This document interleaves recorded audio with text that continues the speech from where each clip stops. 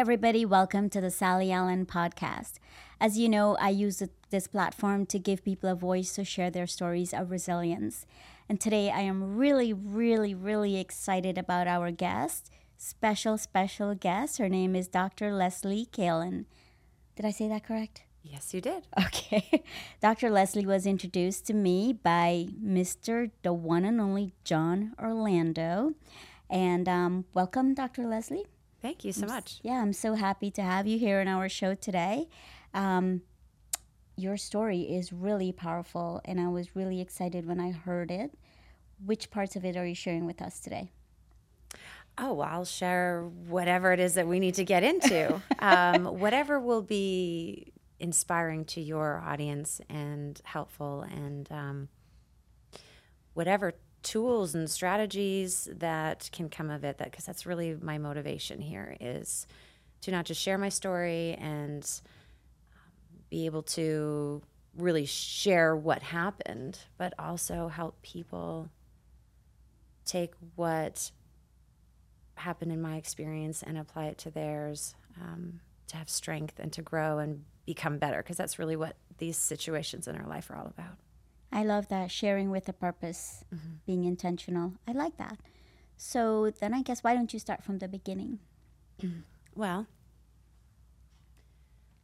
the beginning is really, it was since I was a kid. I was always different from everyone else when I was a child. I always kind of knew that. But as I became more ambitious in my life, and I was married and starting to kind of get to a next level in my personal evolution, my self-evolution process, I needed to sort of embark out on my own. The relationship I was in, the marriage I was in, I began to outgrow. There were just some challenges. It was time for me to step out. So I stepped out, and being Canadian in this, city of just sharks and lions, which I had no idea existed. It was lions, tigers, and bears. Oh my, kind of thing. Totally naive, oblivious, just wanting to shine my light and do good work. I left the marriage, started working in this psychiatric facility, outpatient, using my doctoral degree skills that I was just, developing my doctor of nursing practice skills, raising my 2 little kids, going through a very, very horrible divorce, became estranged from my family. It was just the way the dynamic was, and where we were all at in our understanding of life and relationships and that sort of thing. There was distance that was created. So I was going through a very difficult time alone, raising young children, and I was in a very weak, vulnerable, impressionable state in my process. This was really my first time ever being alone on my own. Like, I had met my ex-husband when I was very young. So I went from my family life to, a very codependent relationship. So breaking away from that was terrifying. Yeah. Being in another country, alone, raising 2 kids, even though I had all these academic skills, I had zero emotional, mental strength, street smarts, nothing. So I was doing my thing in the psych facility. I started seeing one of my colleagues, and didn't think anything of it. Just kind of happens sometimes, you get comfortable with someone. Yeah. And unwittingly, unbeknownst to me, he was doing some things with my prescribing privileges at that time, working with a compound pharmacist who, there was a much, much bigger scheme that was going on that I had no idea was going on until much later. But so there was just some crazy stuff that was happening. Didn't know until one day my boss sort of approached me on what was happening, or what he suspected was happening. And I was totally shocked. I'm like, what do you mean they're using my prescriptions to,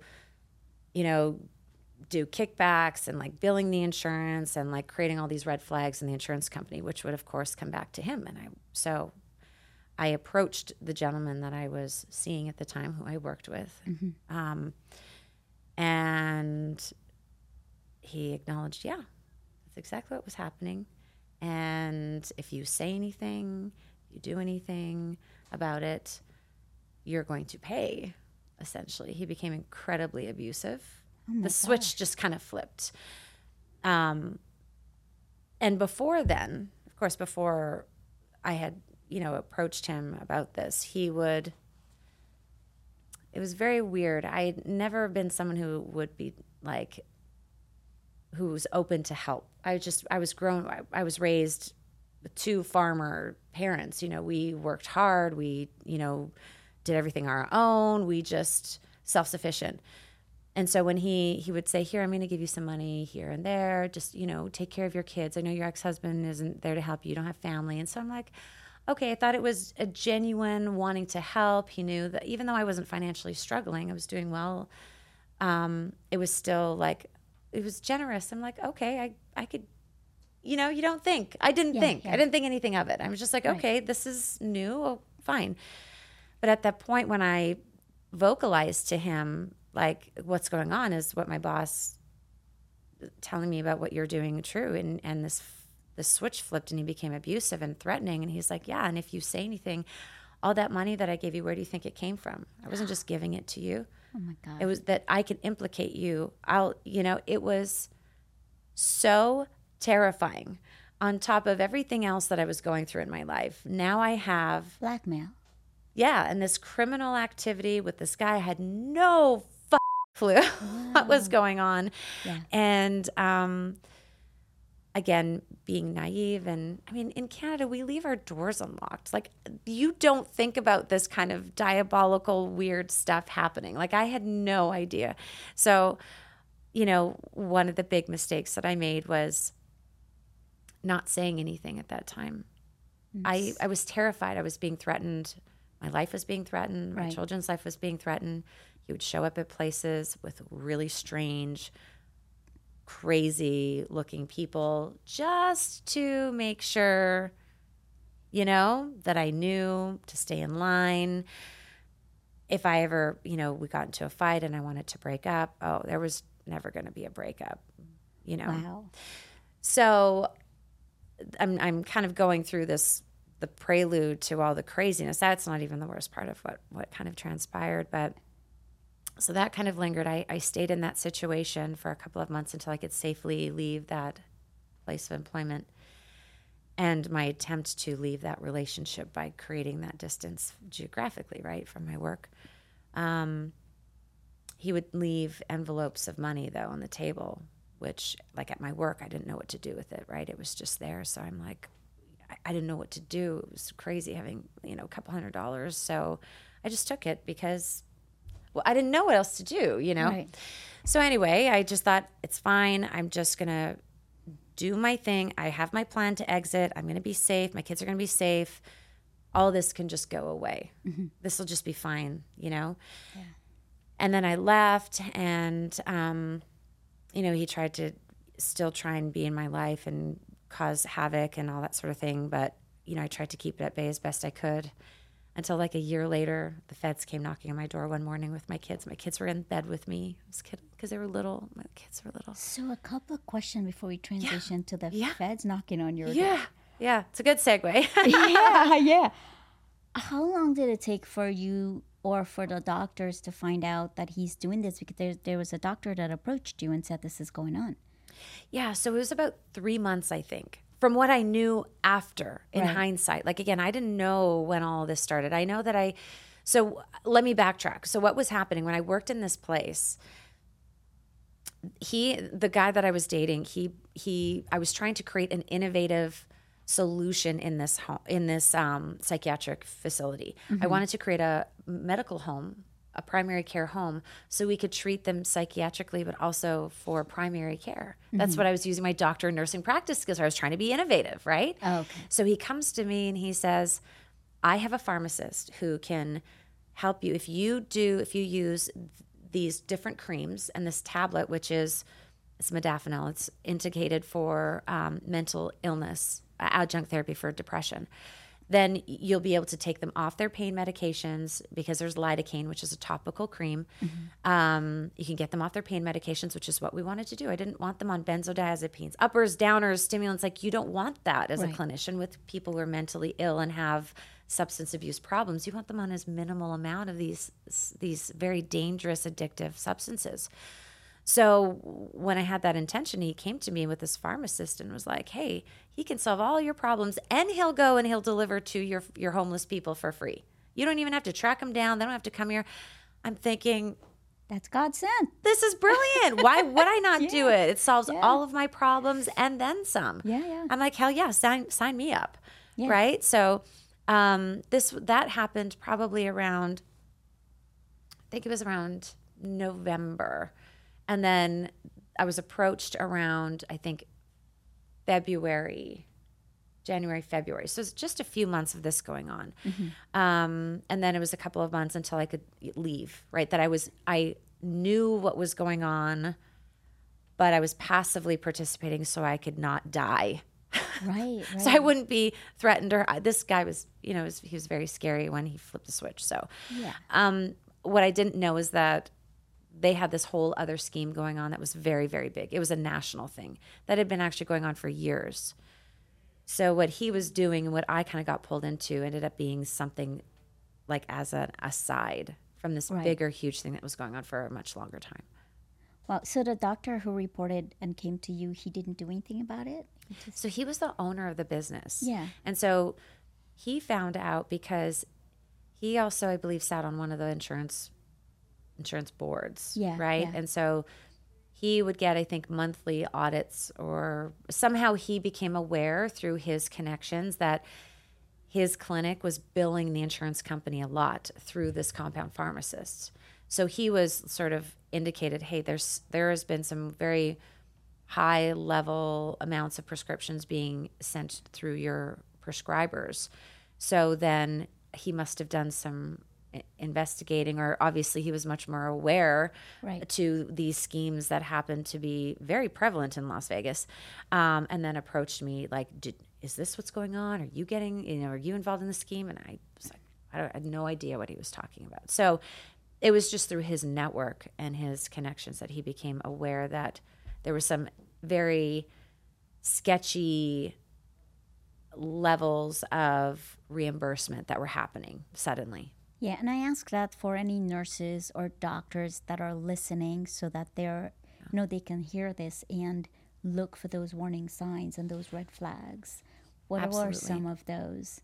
So yeah, that certainly is one, and I had no idea. I mean, it wasn't my practice, so I didn't know that. And if you own a practice or you're the person involved in the insurance, knowing what is being billed is probably a great practice to get into, just to know what's being sent out. I mean, now when it's a small practice, it's much easier because there's more audits that you can do on a regular basis. So keeping aware of that. The other thing is, I guess, just, I honestly, I don't know how someone could, I've thought about this so many times. And this is why I had stepped back from medicine for a short period of time, because I was so terrified.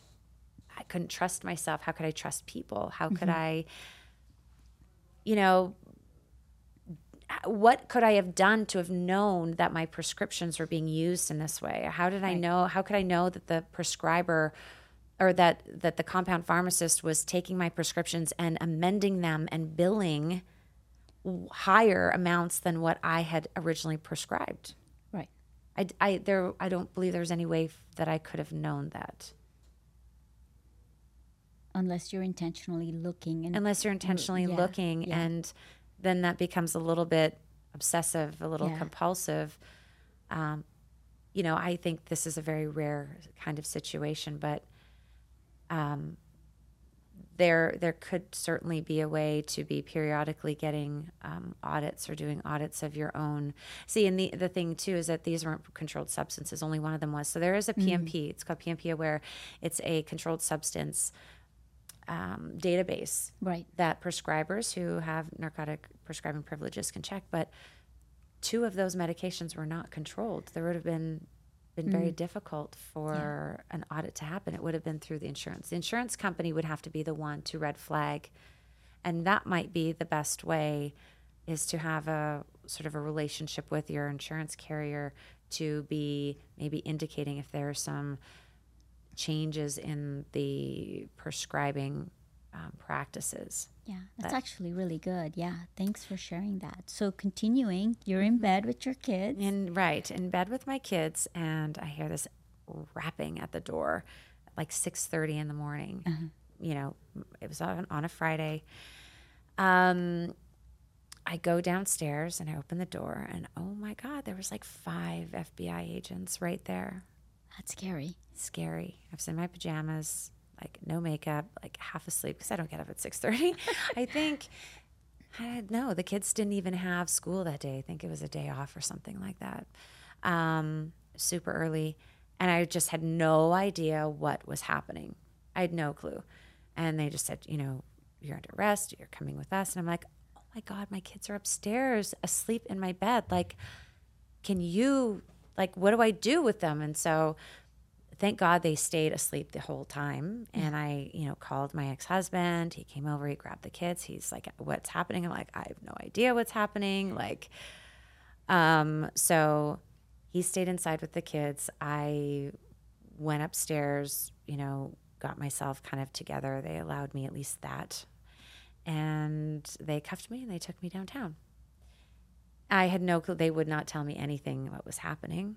And until I got down there, and then all of the questioning and everything started happening, and not knowing like what was going on, just completely shocked by the whole thing. So that was really the beginning of the nightmare. I thought this was all a nightmare up until this point, being in, you know, losing my family, kind of in the divorce, or, you know, having our difficult times, and then going through all of the humiliation and all the things that my ex-husband was doing to try and make me isolated and whatever. And the abuse of this gentleman that I was trying to get out of, and raising my kids and doing all the things. That was nothing compared to what I was about to experience. Oh my gosh. Up until this time, Leslie, did you have any support? Were you talking to anyone? Were you sharing this with friends? So I didn't. And so that's a great question. So when I immigrated to the United States from Canada, both my ex-husband and I are immigrants. I was so focused on just getting my degrees, right? So I came here with my undergraduate, my bachelor's degree in nursing. I got my master's degree to become a nurse practitioner. I worked full time. I did IVF with both my babies, you know, which took a lot. I was getting my doctoral degree, working like 4 days a week, raising little kids. I had no time for friends. I didn't know. I was always bullied growing up. I was a tomboy. I didn't really get along with girls. I had 2 older brothers. I understood men. I was very athletic. I did dance ballet semi-professionally. I was very athletic and just focused on what I wanted to do in life, right? I was very, very driven, very anxious, you know, very, very anxious. There's obsessive compulsive disorder in my family, right? So in part of my management of that, my coping, I think too, is just being very focused and driven on what it is that I wanted to do in life. So I didn't get women. I didn't understand. My mom didn't really have it. She was very entrepreneurial. So I didn't have really any support systems. I wasn't close with my family, like I said. I didn't have a lot of girlfriends, any really. I had my relationship, my children, and my work and school. So I didn't have anybody to talk to. I didn't have a coach. I didn't do any of that stuff until I ended up getting indicted. Actually, I shouldn't say that. Let me backtrack. I didn't have regular support, but about 4 months before I was indicted, I started having these very intense spiritual things happen to me. So it was kind of what's called the dark night of the soul, where you have an intense spiritual awakening. A lot of people aren't familiar with what that is. Being very science-minded, I was very resistant to what was happening. I was in denial. I was kind of pushing it away, but some really crazy phenomena were happening. And so I started seeing someone who did Reiki. She was Reiki, but she didn't just do Reiki. She actually had these really interesting abilities or whatever. She could, whatever I was going through, she was able to sense it, understand it, and she helped me make sense of it. And it was very helpful for me to understand, okay, this is very spiritual. I'm unlocking a lot of this deep stuff in me as part of my evolutionary process. She was the only person, but she was helping me just cope with all of the drama and the tension that was happening in my life. When the indictment happened, obviously I was seeing her more often, but I still didn't have anyone that I could talk to that could be of support to me outside of those like once a week sessions of just grounding my energy and making me feel like I'm not going crazy. Yeah. Tribe is so important, and to not have that support. But on the flip side, I can tell you don't know what you're missing if you didn't have it. And that's exactly right. I didn't realize, I love my parents. My parents are in such an amazing place now.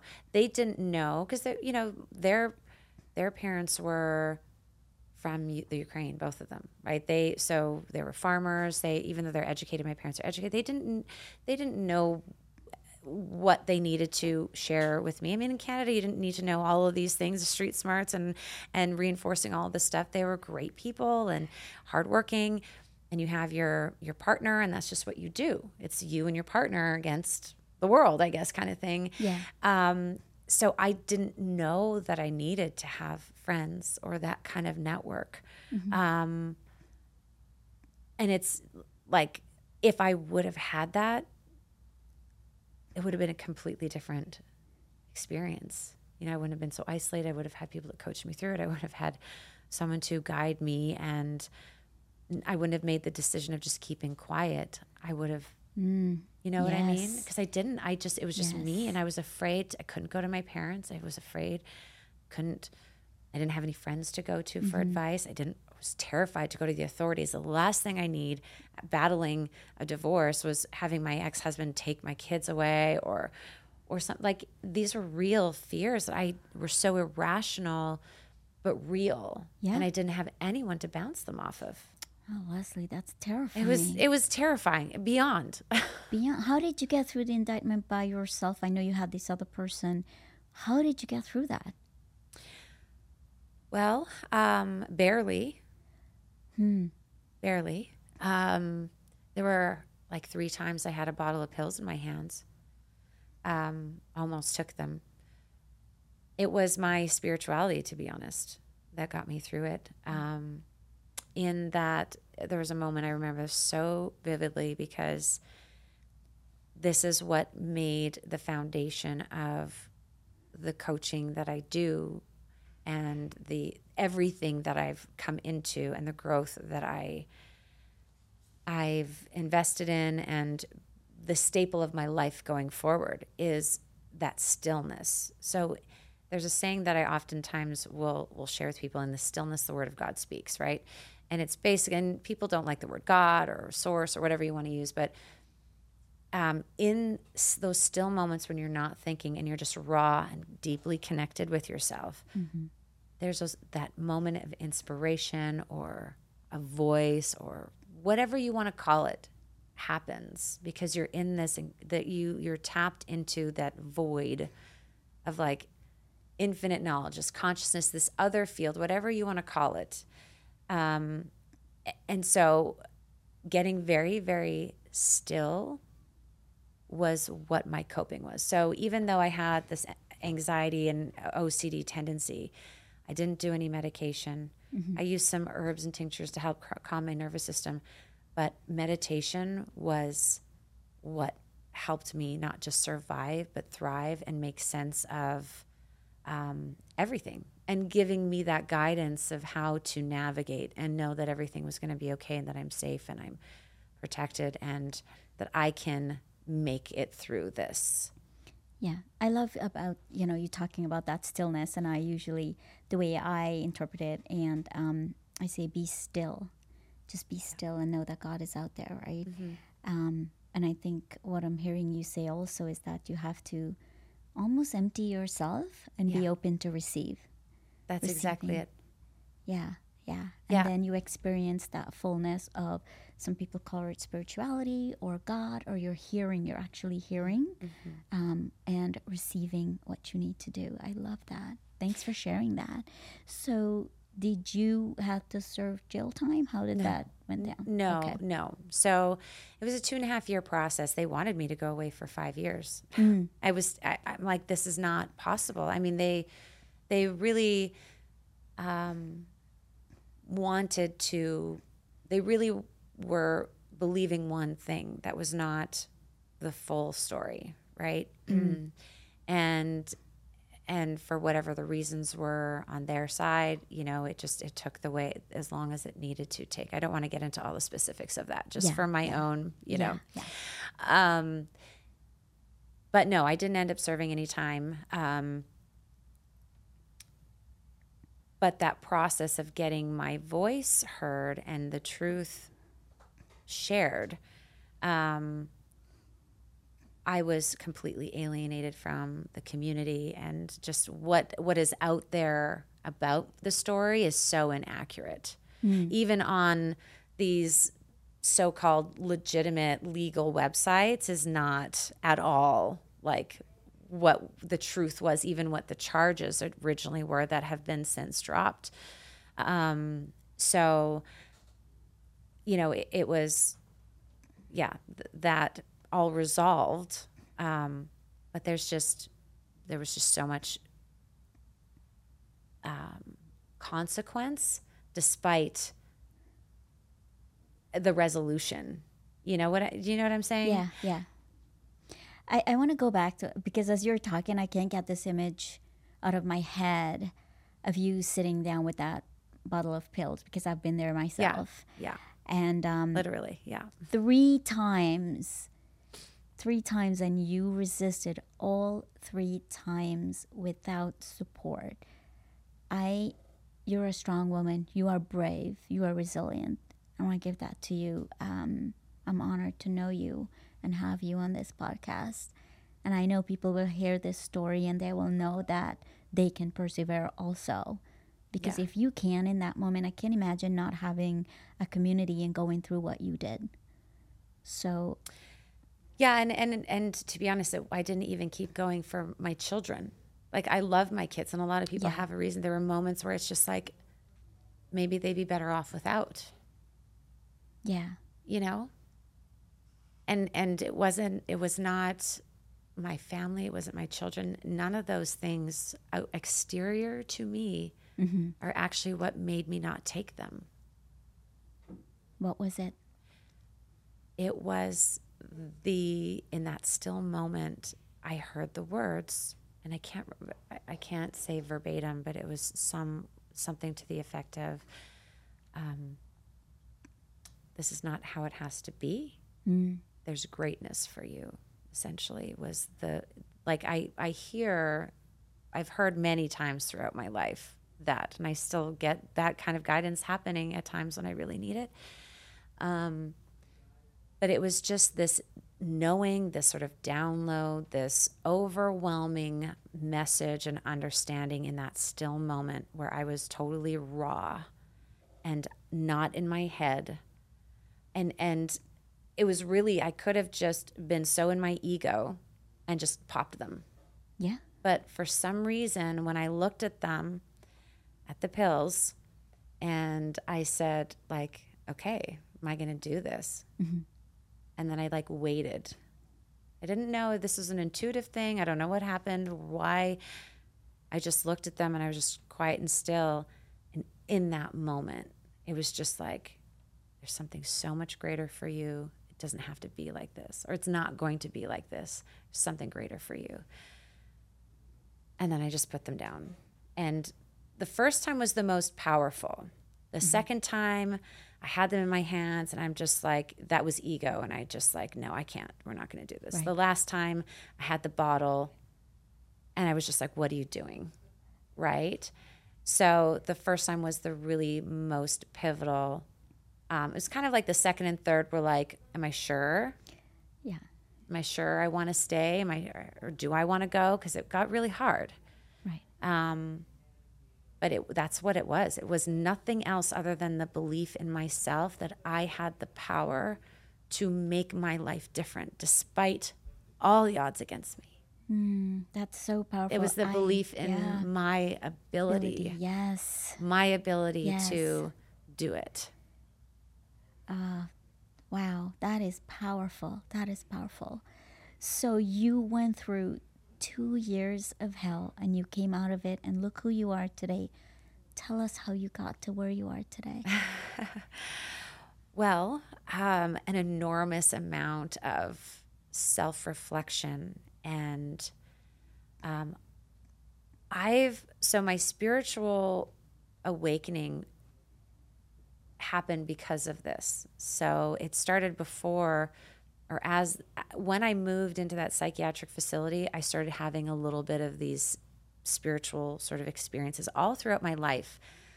I've been kind of inclined, I'd meditated when I was like a preteen, and I was always fascinated by spirituality. I always knew there was something more. I always knew that there was something beyond our regular senses. Yeah. That we could tap into. And so it just sort of started hitting me out of nowhere. And then, so as I sort of allowed that to happen and sunk more into it, the spirituality and just that path was like the pivotal piece to everything. It kind of helped me get through. Yeah. So today, what are you doing today? You're doing that, that process, the spiritual mindfulness process. What do you call all of that? What are some of the things I know you do a lot of things. Tell our audience who you are today. Yeah, that's great. So I have a coaching practice. Yeah. I do coaching specifically on a sort of client by client basis. Yeah. I used to do it very exclusively for a couple of years over the pandemic as I kind of stepped back into medicine and really hone this. I developed a process called the remap process that I created. It's the process I used to heal and get through this very rapidly. And I don't have any trauma of this anymore. I've healed from it. I've forgiven. I've moved on. To have gone through what I've gone through and not be traumatized and bitter and angry is almost miraculous. It truly is. Yeah. Just not having commit suicide is enough, but also being healthy and loving and sharing and the way I am is, lends support to this process that I created. So the remap process.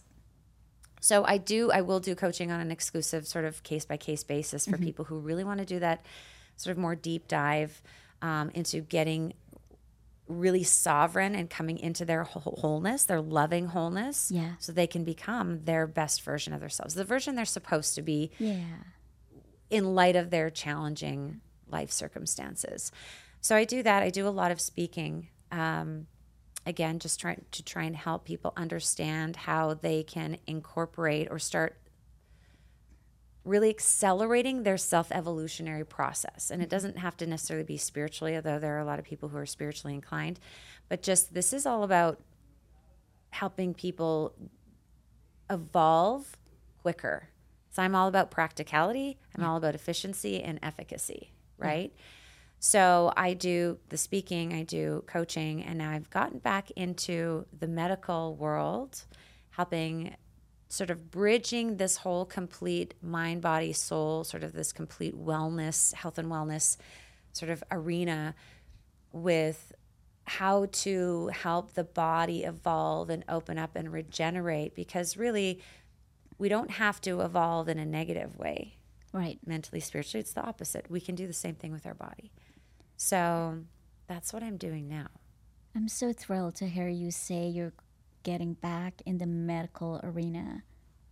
I'm so thrilled to hear that. Congratulations. When is your book coming out? I have three books templated. Okay. Stay tuned. Maybe the first one. I'm hoping the first one will come out this summer, but I will be starting All right, a podcast. let's promote it here. Absolutely. I will be actually starting my own podcast on health and wellness, talking about all things spirituality, mindfulness, physical regeneration, all the goodies from people who have experienced their own issues in any of those genres and how they overcome it, and speaking with experts. Awesome. Let's ask a fun question. What's on your nightstand? Okay. My nightstand, I have an empty can of grapefruit Fresca. I have some fake pearls because I was at a tango festival this last weekend and I just threw it on my nightstand. It was a Roaring 20s theme. Yeah. I have my cuticle cream. I have a jar of Lubriderm lotion for my hands because my hands are always dry and gross. And I have my comb with my little pick so I could get a nice, We should ask this question every time. This is fun. I don't have a lamp because I have a standing lamp. No, that's all that I have. And probably I also have like a coffee ring stain on my nightstand for my coffee. Thanks for keeping it real. So what's the takeaway for our audience today? The takeaway is, oh my God. I cannot stress enough the importance of support systems, really. Mm-hmm. I mean, I really underestimated the importance of that. And so that's the big first thing, is just making sure that you have a really strong network of people that you trust, who really care about you. And to do that, sort of the caveat is that you have to be in a place in your life, you have to be ready and willing to be able to have that and harness those relationships, right? So if you don't know how to have relationships, learn how to do that. I didn't even know how to do that. Yeah. So, so that for sure. And,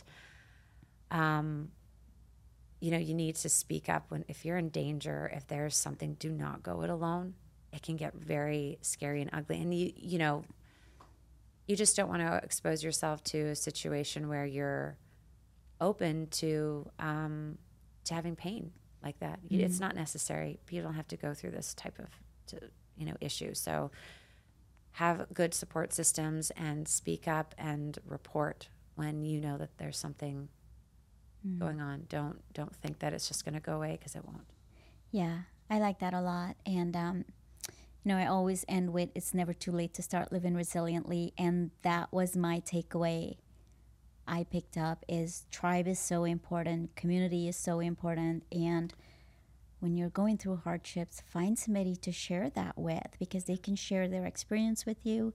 But they can also give you advice and help you walk that journey.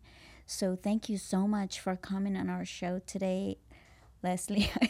Thank you so much. I'm laughing at something we said in the beginning. I know, I got that too. I'm trying to keep my composure, but didn't happen. Thank you so much for being on the show today. And if you're listening to this, rate, review, and share with your friends. Thanks to Sticky Pot Studios and Austin Behind the Decks.